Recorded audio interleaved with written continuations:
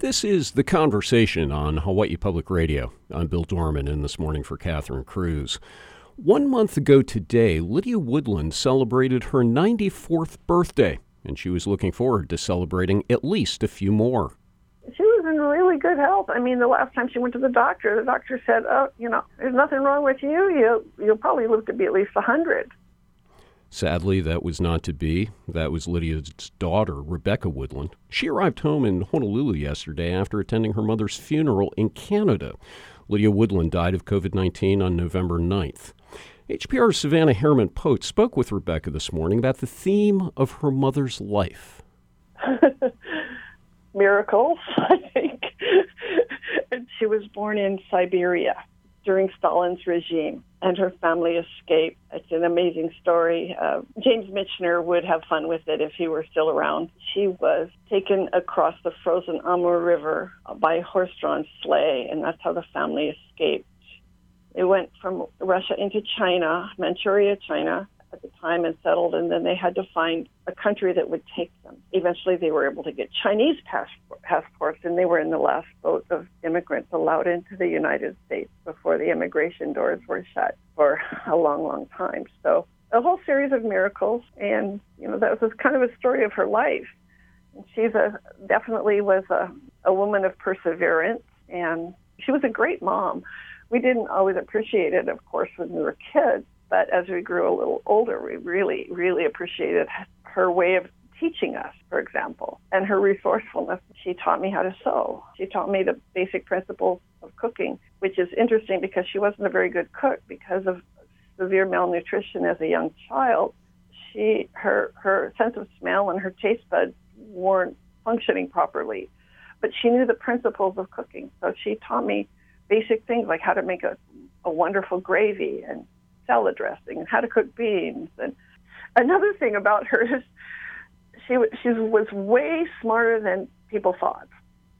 Way smarter. She almost had prescient, being able to see outcomes way before anyone would even dream of, how something was going to turn out. And also she was capable of change. And that's really something for someone in their 90s.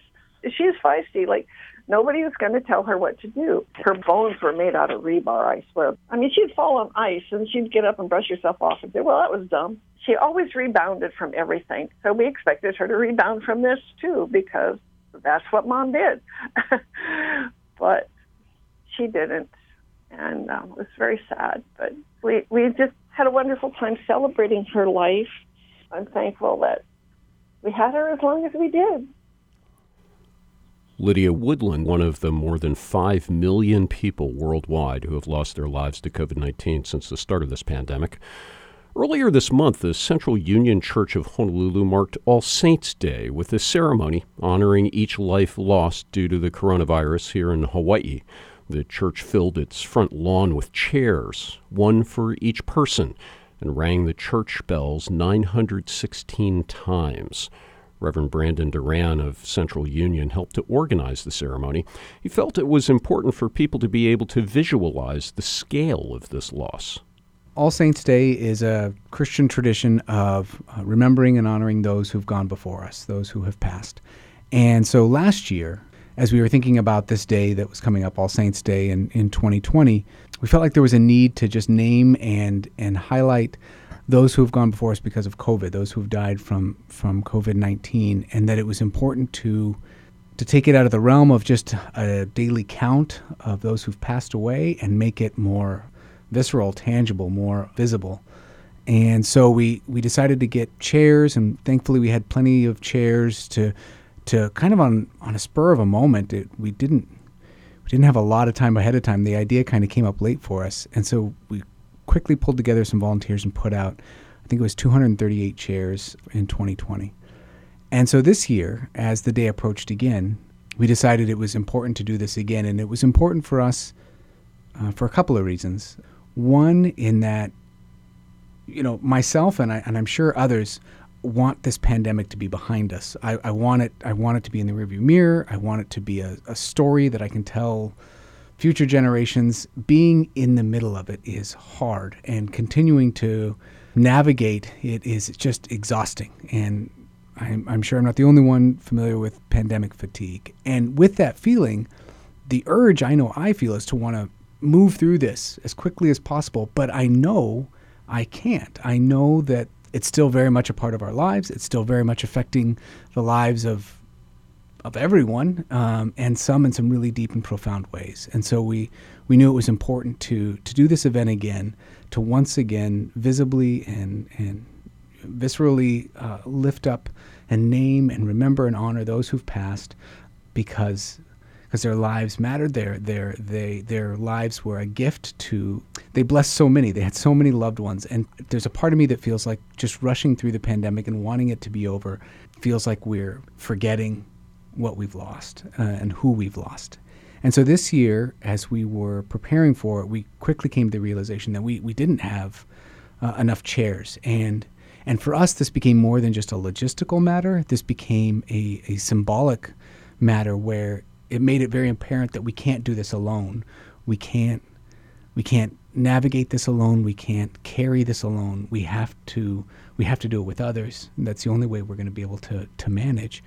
And so we started to reach out to other churches with the first thought of, well, maybe if we get enough churches and they all have, chairs in their fellowship halls and folding chairs in their sanctuaries or whatever, and we can all pull together, and in that way we do this as a wider ohana, as a wider community. And even then, it became, as we were contacting folks and realizing, even if we pulled everything we had, we still don't have enough. And that was sobering for a lot of reasons. And so, fortunately, one of the folks on the planning team had the great idea of calling around, and so Hawaiian Rental was gracious in donating enough chairs to have one chair for each life that was lost during the pandemic. Another member of our planning team knew he could get the dates of when people died, so that way to try to even personalize it even more. So we had on the front lawn of the church 916 chairs. Each chair had a date on it of when that person had died. And we had, in the center, we had the blue chairs of our church that were the number of chairs that had been set up in 2020. And then all around it were the gray chairs from Hawaiian Rental that were the hundreds of lives lost since then. And so then that day, on All Saints Day, November 1st, these different churches, the pastors, as well as several members of the Buddhist community and Buddhist priests were gracious enough to come and stand and be a ministry of presence with us in that moment, together, all of us together. And at noon on that day, we rang the carillon, the chimes, one chime for each life lost. And last year in 2020 when we did this, it was one chime and a brief pause and then another. And it took about 15 minutes. And I remember how profound that felt, just hearing one. And the 15 minutes, I remember sitting with a family who had lost a husband and a father. And it hit deeply. And then this year, doing that again, and now it took nearly an hour to do each chime for the over 900 lives lost. And that was very overwhelming.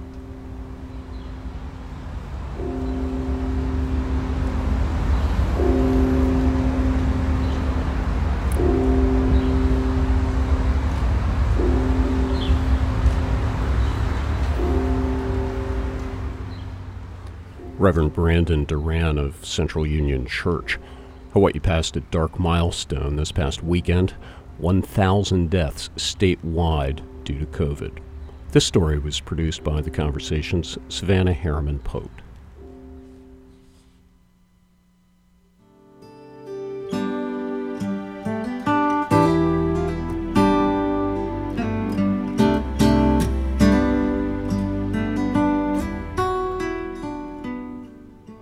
This is The Conversation on statewide, member-supported Hawaii Public Radio.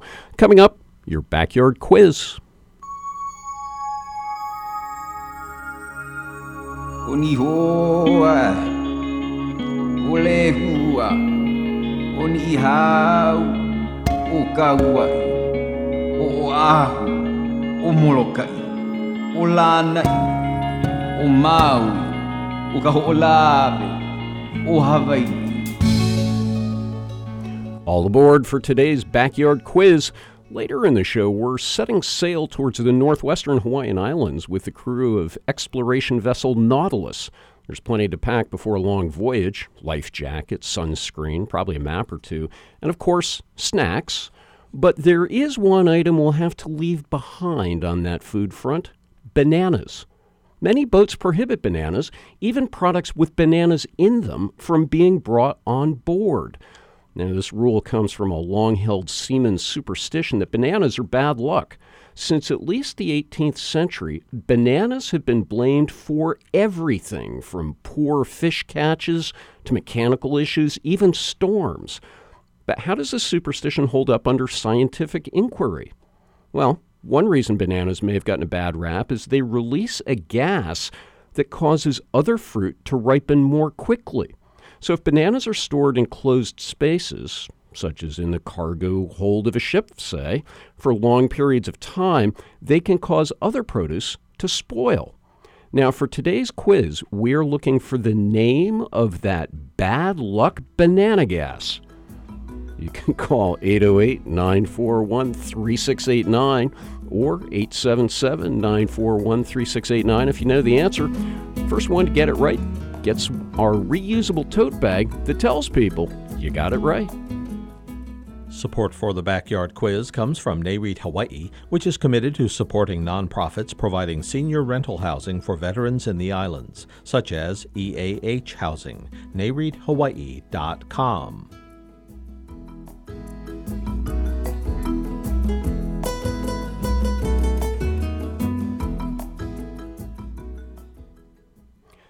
Governor Ige says he'll announce looser COVID restrictions this week. He's got a news conference scheduled for later this afternoon along with the county mayors. So what might we expect? Honolulu Civil Beat reporter Blaze Lovell joins us this morning talking about this in the reality check. Blaze, so the mayor of Honolulu actually got a jump on the governor this morning, right? Hey there, Bill. Yeah, Mayor Rick Blangiardi is actually in a press conference right now announcing lifting some restrictions on Oʻahu. Earlier, he said that the war against COVID is not over, and lifting of these restrictions is about getting on the other side of this disease.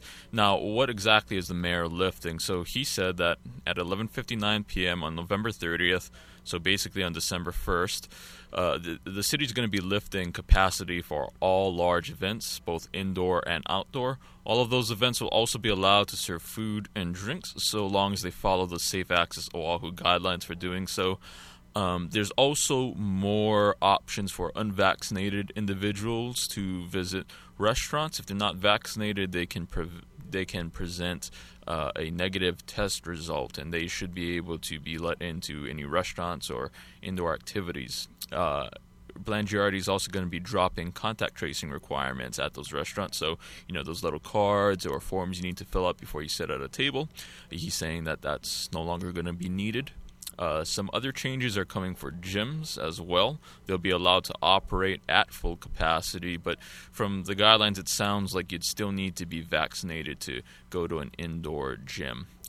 Speaking of that 1 p.m. press conference, Blangiardi has asked the governor to, make a ruling on this 6-foot distancing in restaurants decision. Now, although the, capacity for restaurants has basically been lifted for a few weeks or a few months now, they're really limited in how many people they can have because of the 6-foot social distancing requirement that you need between tables. And, people like the Hawaii Restaurant Association and other business groups have pushed back against that because it's essentially, limiting to your restaurant to 50% or below. So we'll see what the governor has to say later on today. That starts at 1 p.m. Joining the governor will also be Jason Chang, CEO of the Queens Health System, and Greg Maples of the Hawaii Restaurant Association. Yeah, it's an interesting collection. It also sort of underlines what you were talking about just there, this ongoing dynamic throughout the pandemic of the mayors on the one hand, the governor on the other hand, and sometimes they're in sync all the way through on some of these restrictions, regulations, and sometimes they haven't been. That's been the case this entire time, Bill. I mean, we've seen it time and again, whenever there's new announcements, either the governor, either a mayor, or in certain instances, Lieutenant Governor Josh Green would preempt the governor on the same day he's set to make an announcement. And, it's part of the dynamics and politics here that goes on. And we've seen it in other states, too. Hawaii is one of 23 states and, Washington that are still under emergency orders. And in a lot of states, in every state, actually, state legislatures have introduced bills to try to limit their governor's emergency powers. Some have actually accomplished that and passed new laws that would let the state lawmakers essentially decide, when a governor should end any emergency orders. And of course, here in Hawaii, that was that idea went down to defeat at the end of the legislative session. It did, but we'll probably see it revived next session. House Speaker Scott Saiki told us earlier this month that he plans to introduce a similar bill that would allow the legislature to nullify part or all of the governor's emergency powers. Yesterday, Ige panned that idea. He doesn't like lawmakers telling him what to do. His administration has opposed it yesterday. He said that the legislature should not overreach and tie the hands of the executive. So we'll see this play out once session starts in January.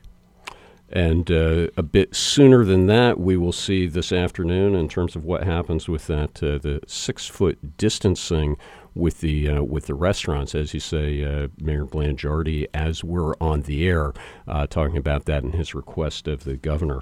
And you can hear more of that. Reporter Blaze Lovell with today's reality check. Thanks, Blaze. Thank you. You can read his story online at civilbeat.org, and you can stay tuned for developments from the governor's news conference and an update on that later today on All Things Considered.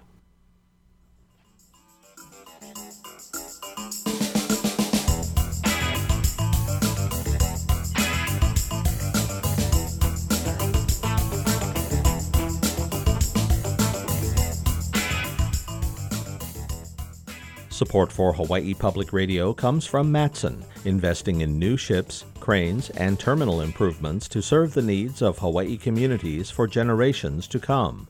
Matson.com.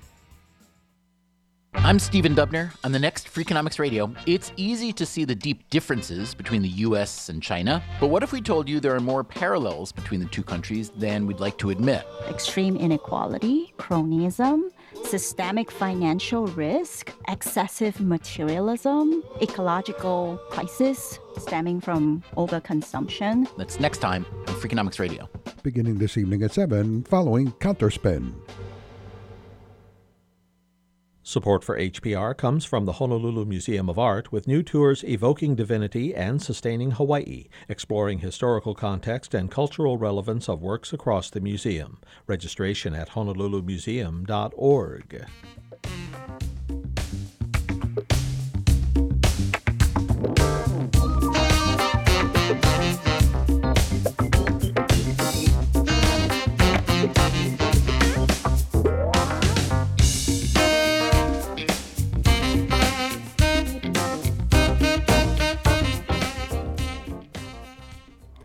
One of the many financial impacts of the COVID-19 crisis has been on housing. It's not just the impact on homelessness and affordable housing.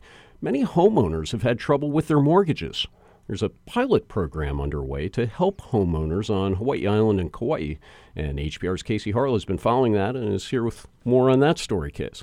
Yes, hi. Yes, the Homeowner Assistance Fund is a brand new program in partnership with the state, counties of Hawaii and Kauai, and a nonprofit called Hawaii Community Lending got about $5 million to start off this pilot program, and it's only open for roughly 200 homeowners who make about 150% of the area median income in those counties for 2021.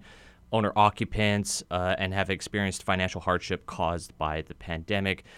A lot of hope that this program will help these homeowners actually catch up on their past due mortgage payments. And there's also another option that they could catch up on their payments and also possibly reduce their monthly mortgage payments as well, but that would have to be stretched out to the original loan term.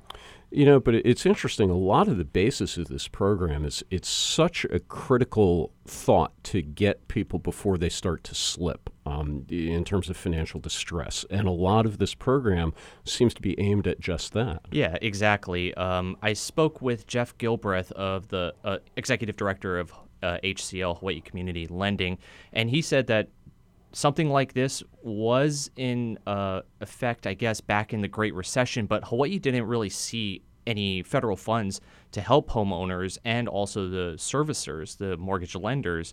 And this is all about helping the local housing and keeping people in homes and just the underpinning of the local economy as well, just to keep everybody balanced and in place at this point. But now, since Hawaii didn't get anything like that back in 2008, we are certainly seeing it now, and it's definitely foresight of the federal government to understand that there's a lot more at play with this global economic crisis. And another theme in terms of that, bringing together state, local, nonprofit, and also with a way to help direct some of this federal money, because that's such a key portion of this as well. If something's approved at the federal level, how does that get through down to the community level to actually help the people who need that? Exactly, and Hawaiʻi Community Lending has been doing this for about a few decades at this point, and they are very experienced and have knowledge of the local scene as far as the mortgage servicers and how financial systems work. Actually, they are accredited by the U.S. Treasury Department, and that's kind of one of the selling points, if you could call it that, of how they were able to partner with the counties and the state to launch this program as well. And just to backtrack, there are some forms that homeowners will need to have in order to apply, and Jeff Gilbreth gives us a quick kind of synopsis of like what you would need if you are interested in applying. The documents we're going to need are 30 days most recent pay stubs for all jobs, 30 days most recent bank account statements for all accounts, 30 days most recent asset statements for all accounts. If folks are receiving any public benefits, we need statements there, and 2 years of most recent federal tax returns. And also the partnerships with HCL and also the lenders and also the state. HCL is pretty much the middleman operating everything here, but they need agreements with these national servicers. They have some already in place. Freedom Mortgage is one of them. But they also need the help from local banks and local servicers as well. And so they're also asking for help in that respect. So the Homeowner Assistance Fund requires that mortgage servicers execute an agreement with Hawaiʻi Community Lending. This agreement has been negotiated by the federal government with the nation's largest banks. It's been reviewed by their legal teams. We currently have Freedom Mortgage on as a participating servicer, and we have a handful of others that are looking to sign on to this agreement. But we really encourage mortgage servicers, especially our local banks, our local credit unions, to step up and execute those agreements with us so their homeowners can have access to these funds and essentially take care of the troubled assets on their balance sheet so they can continue to lend in community. And if there are any banks out there that are interested in participating and striking an agreement with Hawaiʻi Community Lending, or even if there are homeowners who have more questions about how this program works or if they need help, you can go online at hawaiicommunitylending.com or even their sister agency, Hawaiian Community Assets at hawaiiancommunity.net. It's so important also to keep an eye on these pilot programs as they are put out there and track what is successful, what actually gains traction and helps people stay in their homes. Yeah, exactly. And so this whole pilot program is pretty small right now. Again, roughly 200 homeowners will be helped, but Jeff says that they anticipate that they will tap in to an additional $50 million that will expand this program statewide and help homeowners throughout the state. It's a start. Yeah. Casey Harlow on that story and on a number of stories. You can follow his stories online at our website, hawaiipublicradio.org. Thanks, Case. Thanks.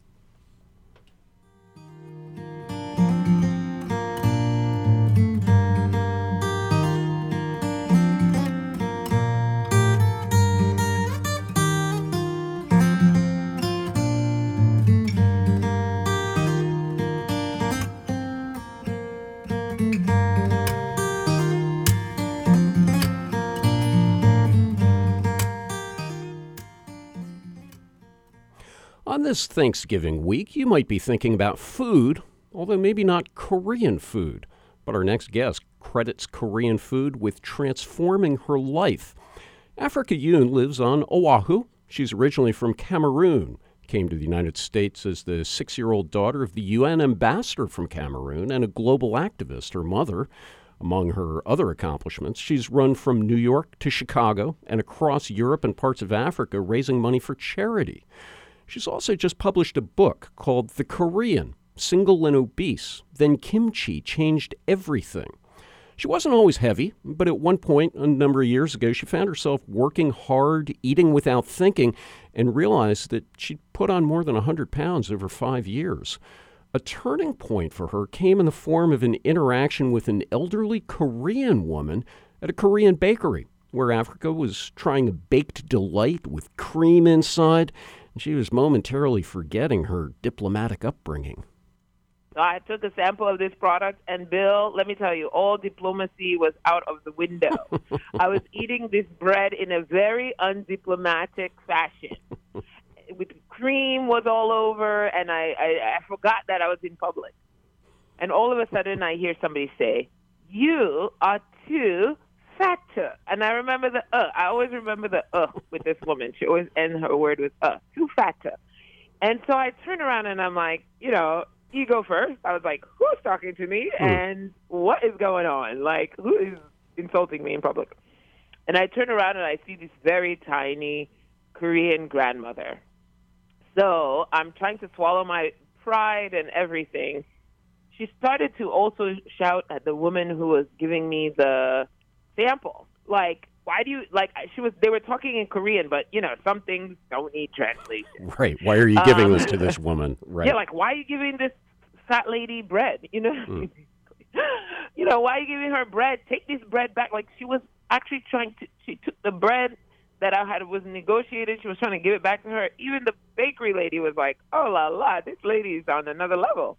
And it starts to ring some bells because, African elders, too, they're not always that diplomatically correct. Some of them can even be fat and tell you that you're too fat at the same time. And so I was like, acting like a bit like my family. Like, she's acting like this is beyond insult. Like, insult, you give it, you throw some more, and maybe you leave. You don't start trying to help the person that you're insulting, right? So I was like, this is different. This is starting to feel a little like I'm related to her.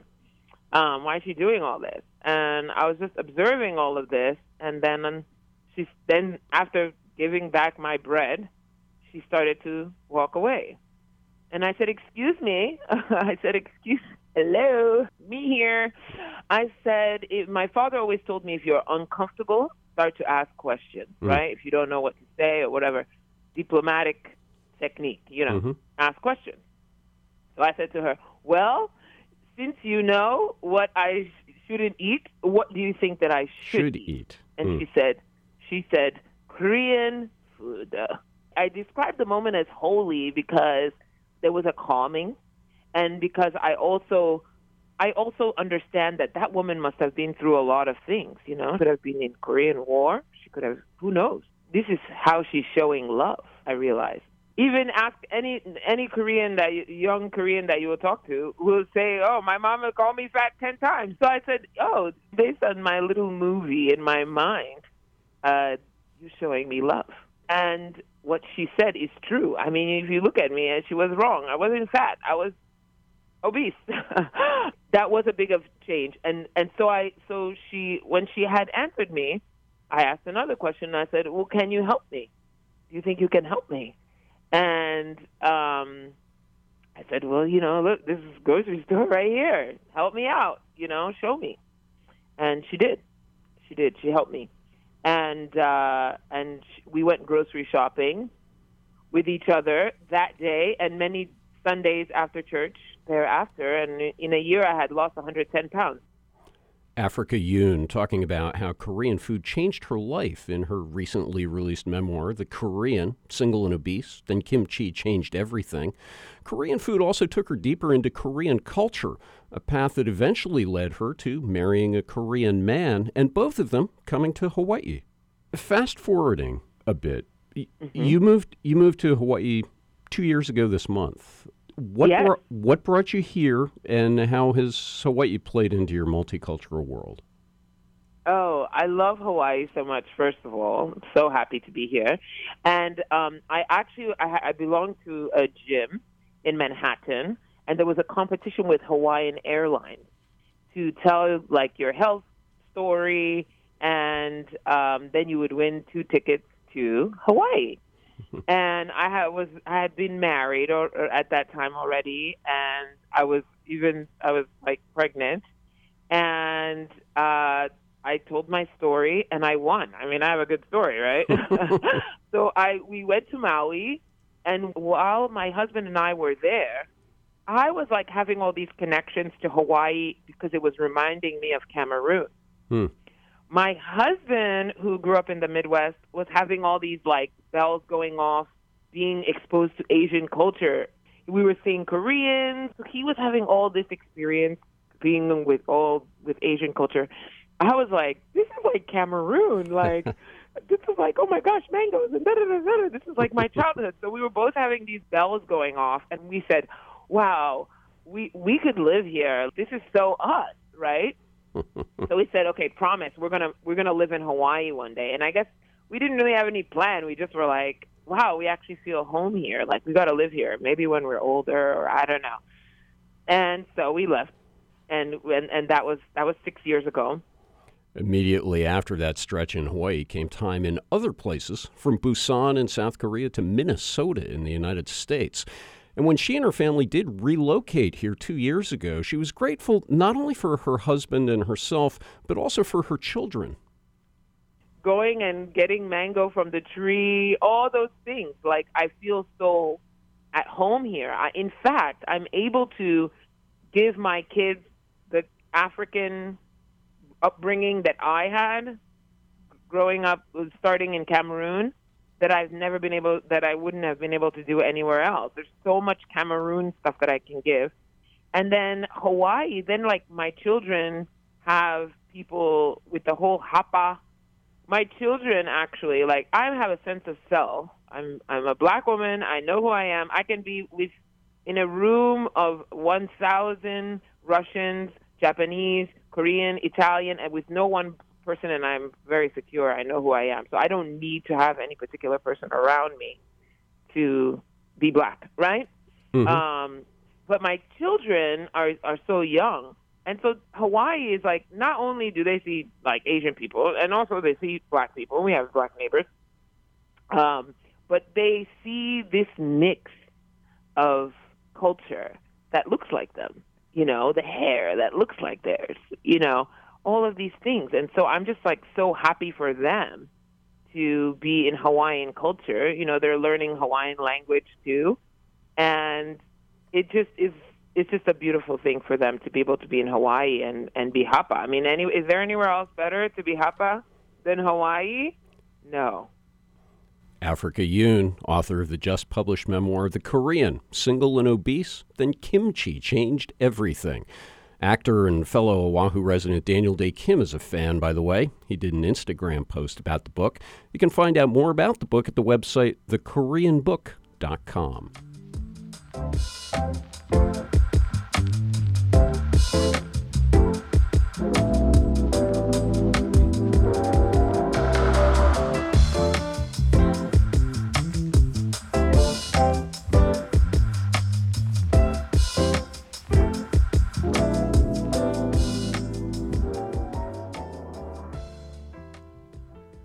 This is The Conversation on listener-supported Hawaii Public Radio. This week, astronomer Christopher Phillips shares an update on the upcoming launch of the most powerful and most expensive space telescope ever constructed. Here's HPR's Dave Lawrence with your weekly Stargazer.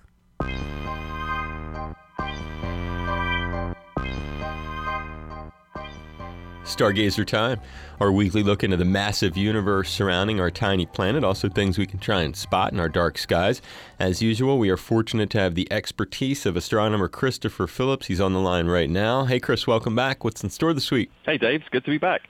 This week's stargazers, Jupiter and Saturn can be seen in the western sky till they set shortly before midnight.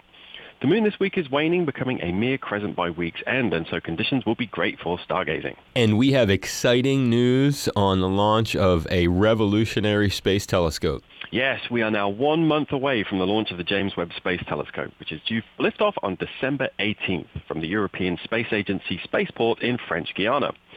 James Webb will be the most powerful space telescope ever constructed. It is also one of the most expensive, costing an eye-watering $9.8 billion.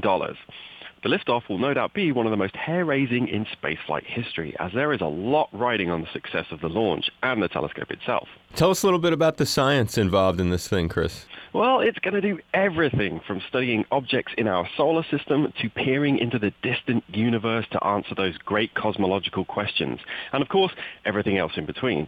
To say that it's going to be busy is a horrendous understatement. And this thing has probably got a little setup time in store, huh, before they're doing real observation? Oh yeah, it sure does.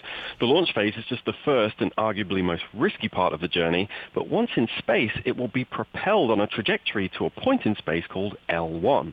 L1 is what we call a Lagrangian point. This is a point in space where the gravitational forces between a planet and the sun are equal, and they make for a perfect vantage point from which to study the heavens. Now, could if the Russians decide to blow something up there that creates a bunch of debris like that thing they recently did, is this thing going to be jeopardized by that at all? Probably not. Thankfully, space radar is so good that we can track even the smallest pieces of space junk, so no doubt the launch has been timed to coincide with a gap in the cloud. And what is it, like a month-long journey to arrive in its destination? It is, and a further 6 months of commissioning time. And L1 is about 1 million miles away, so it means if something on JWST breaks, there's no fixing it. So it better work. The last thing we need is a $9.8 billion paperweight orbiting the sun. It's Christopher Phillips. Good stuff this week. Thanks. You're all welcome, Dave. And I'm Dave Lawrence. Catch you next week for Stargazer. We keep it at hawaiipublicradio.org. Support for Stargazer comes from Ferraro Choi, architects for the West Hawaii Exploration Academy Public Charter School. Committed to environmentally sustainable architecture and interior design, ferrarochoi.com.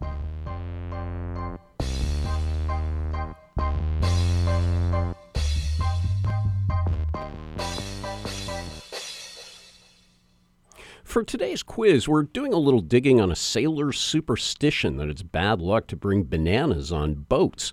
There are quite a few theories as to how bananas got such a bad rap. One is that banana crops often harbored poisonous spiders that could make crewmen deathly ill. The risk of a spider bite miles from shore certainly seems like a good reason to leave the bananas at home. In addition to being popular spider hideouts, bananas are also buoyant. If a ship sank at sea, its bananas would often float to the surface. So a mysterious swath of mid-sea bananas was often the first sign to other ships that something had gone horribly wrong. Our last banana impact, one you may have observed in your own kitchen. Bananas produce a gas which can cause other nearby fruit to ripen more quickly. If you keep your bananas too close, you could find yourself with a lot of spoiled fruit mid-voyage. What's the name of the gas? Ethylene. We got a lot of response for that. Keep those bananas off my boat. Daniel Amato, the winner from Honolulu. That's today's quiz. If you've got one, you can send it to talkback@hawaiipublicradio.org.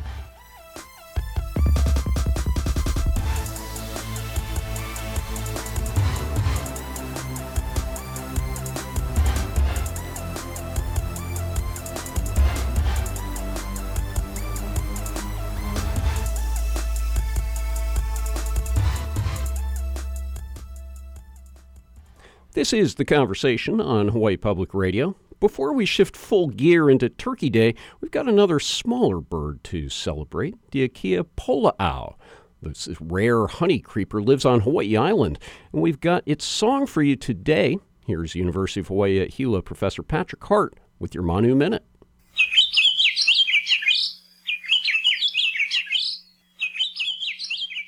Akiapolaʻau are large, bright yellow honeycreepers that act like woodpeckers. They use their strong lower bill to peck holes in the branches of trees. Then they use their long, curved upper bill to pry out the tasty insect larvae.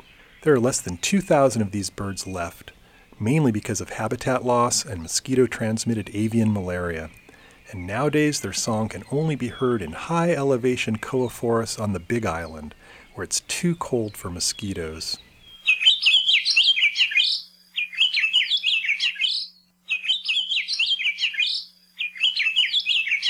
In addition to controlling mosquitoes, planting koa forests would be a great way to increase populations of this very rare and important species.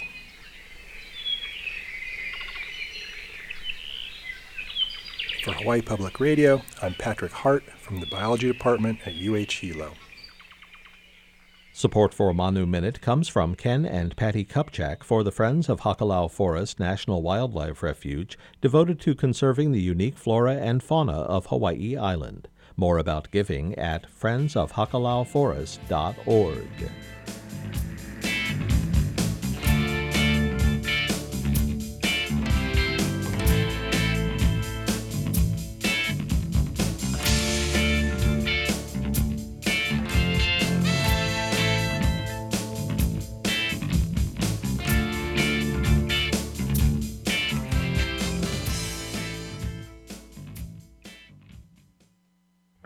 Welcome back to the conversation on listener-supported Hawaii Public Radio. I'm Lillian Zong.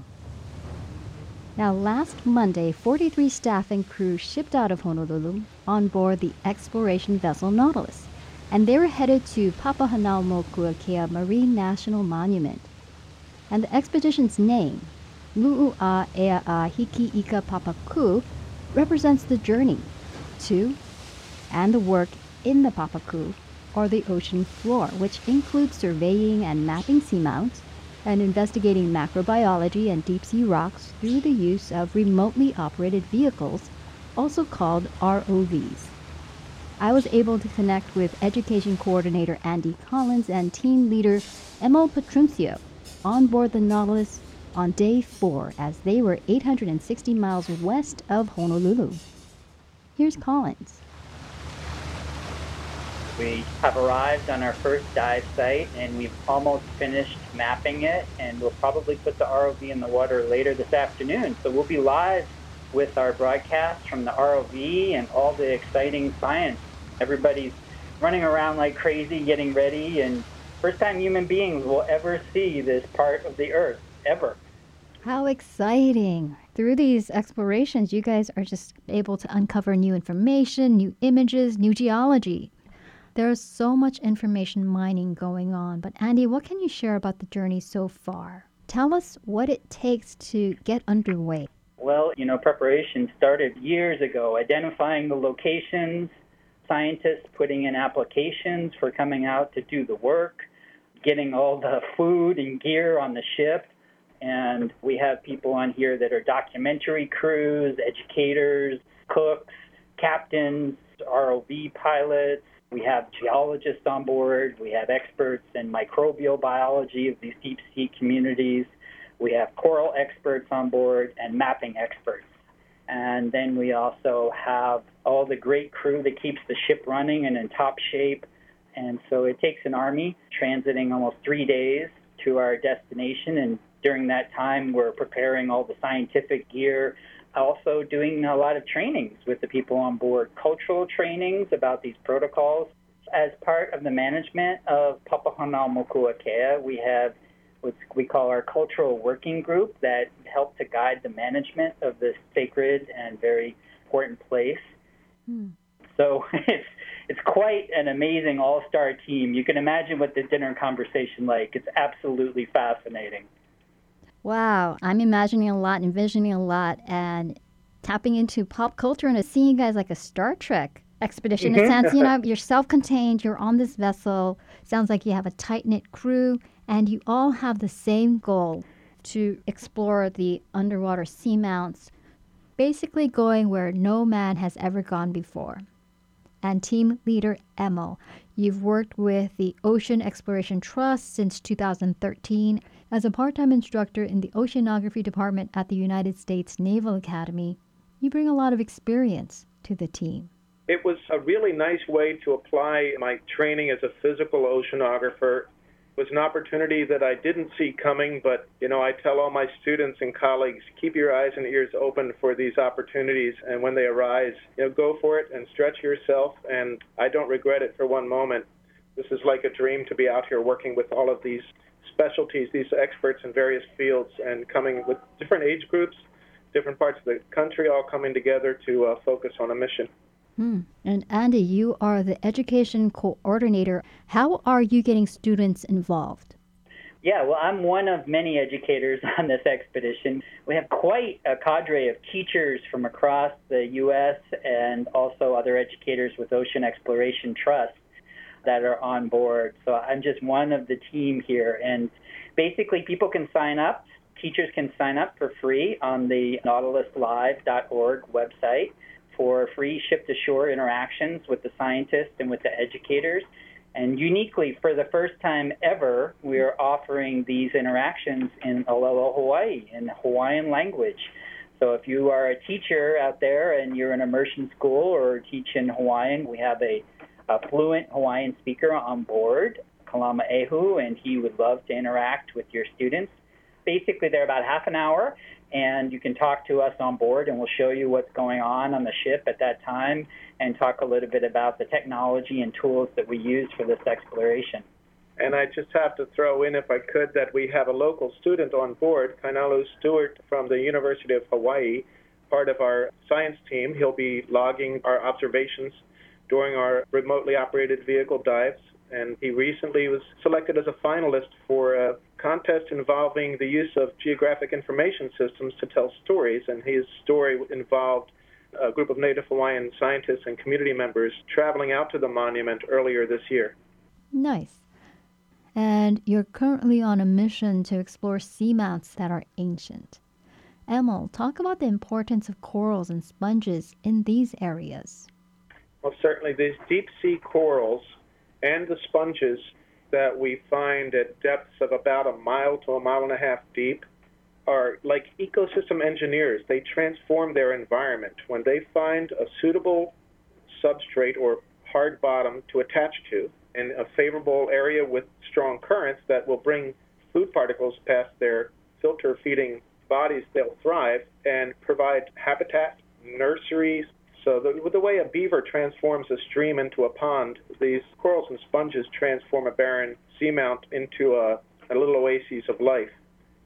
And if I might take a minute just to give you kind of in a nutshell the three primary projects that we have going on this expedition. One is the mapping of these areas.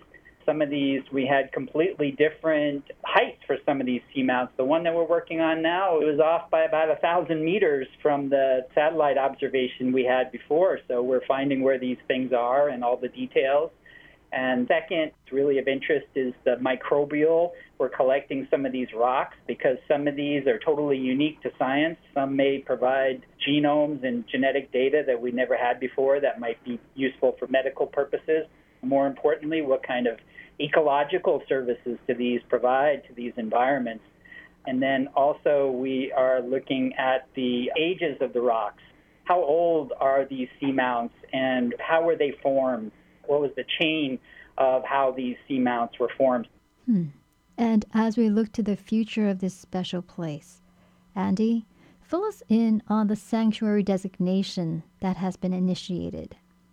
Well, right now, the Papahanaumokuakea Marine National Monument has some pretty strong protections in place.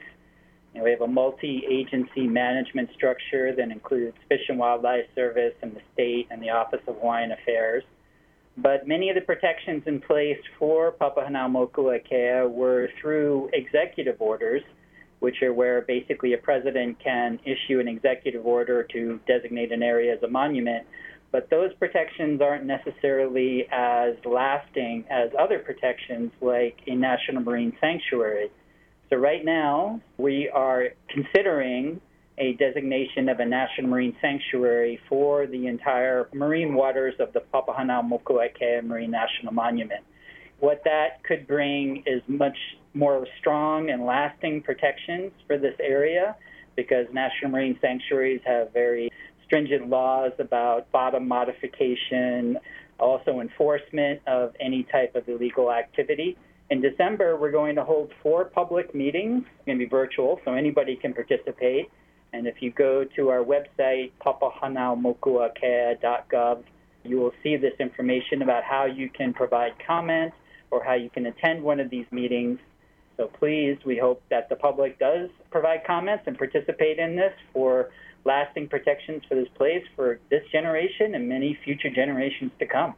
Wow, the time is flowing by. Emil, before we go, anything else you'd like to share before we say goodbye?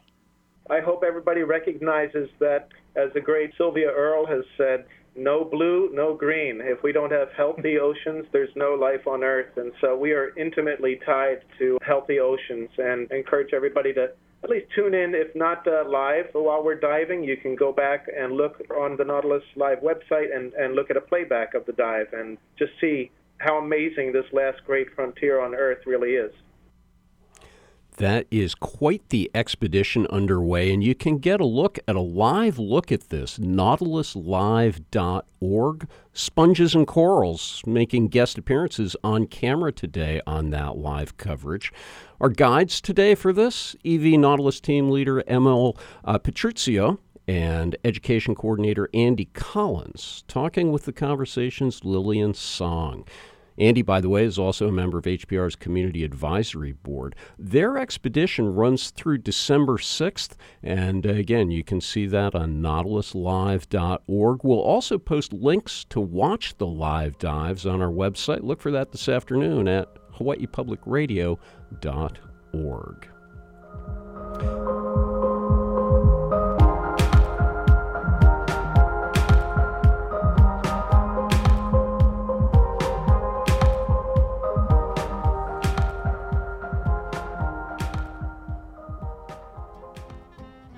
And that is it for today's program. Tomorrow we'll be taking a closer look at conservation in the islands. We would love to hear from you. It's a call-in show about how to fund a green future. Got ideas? We'd love to hear them. Share your comments or questions about what you heard by calling our talkback line, 808-792-8217. Email us at talkback@hawaiipublicradio.org. Connect with us on Facebook and Twitter. I'm Bill Dorman. Join us tomorrow for more of The Conversation.